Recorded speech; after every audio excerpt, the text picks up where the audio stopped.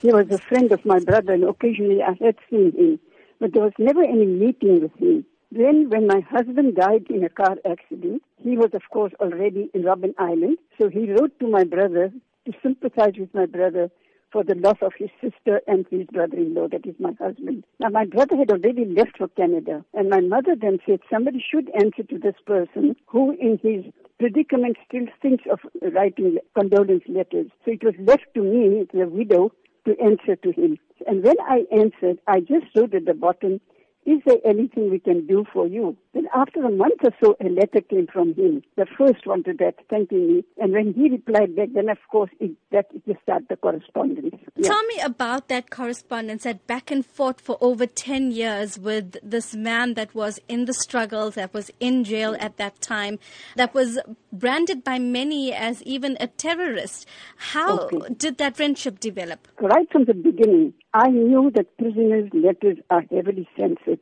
So whatever I wrote to him, I used a duplicate on a typewriter. I typewritten my letter, but I had a duplicate copy, one which I posted to him and one which I kept. And when his letter came, I would also put it in the correspondence. So I had kept all the letters with me over the years. There were, of course, very many that were heavily censored, but the one that copied with me was not the censored ones. And later on, after he was even released, University of KwaZulu-Natal, they wanted to come out with a book on the women's culture group, of which I'm the founder member. And when they came, they wanted, of course, to interview everybody, see whatever we had. And when they came across my whole file with Ahmed Kathrada, Professor Vahed and Professor Waetjen, they jumped and said, this has got to be published. So I wrote to Ahmed and I phoned him and I said, look, what happened? He said, of course, give it to them. Let them publish it.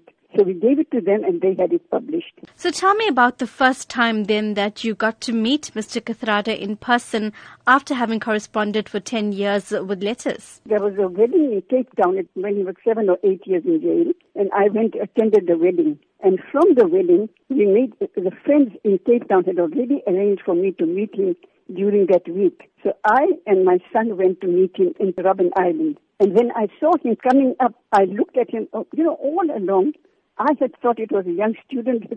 I don't know how in my mind, I just thought of him as a young student that I knew. And here was this big man coming towards me.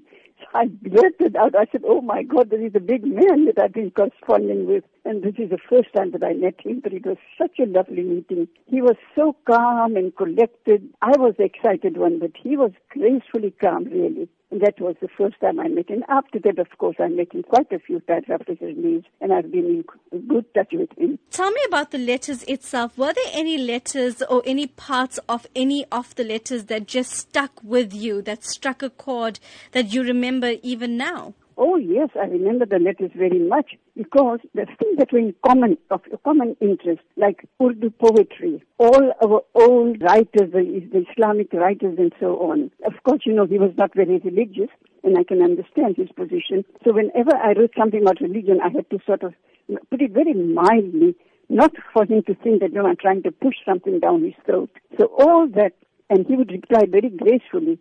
Then, of course, he would want news of his friends here. Now, some of the friends were also under surveillance. So we used a code name. Ismail Mir and Fatima Mir gave me the code names of the different friends. So I would say Abu Huraira said this, or that one said this, and these were code names, and he knew who I was referring to. So all this, it was not being transparent to the senses. You felt great having one across them. For you, what do you think is the lasting legacy of Mr. Ahmed Kathrada that all generations can take from? This was somebody who throughout his life from a very young age, he just dedicated himself to the cause. And he really, whatever he served very well and very gracefully. Whoever he came across with, he would be very gentle with them and yet very forceful. He knew exactly where he stood, and that was very clear. So you couldn't really, in an argument, sort of shift him. And of course, look at his Kathrada Foundation, what wonderful work they're doing now.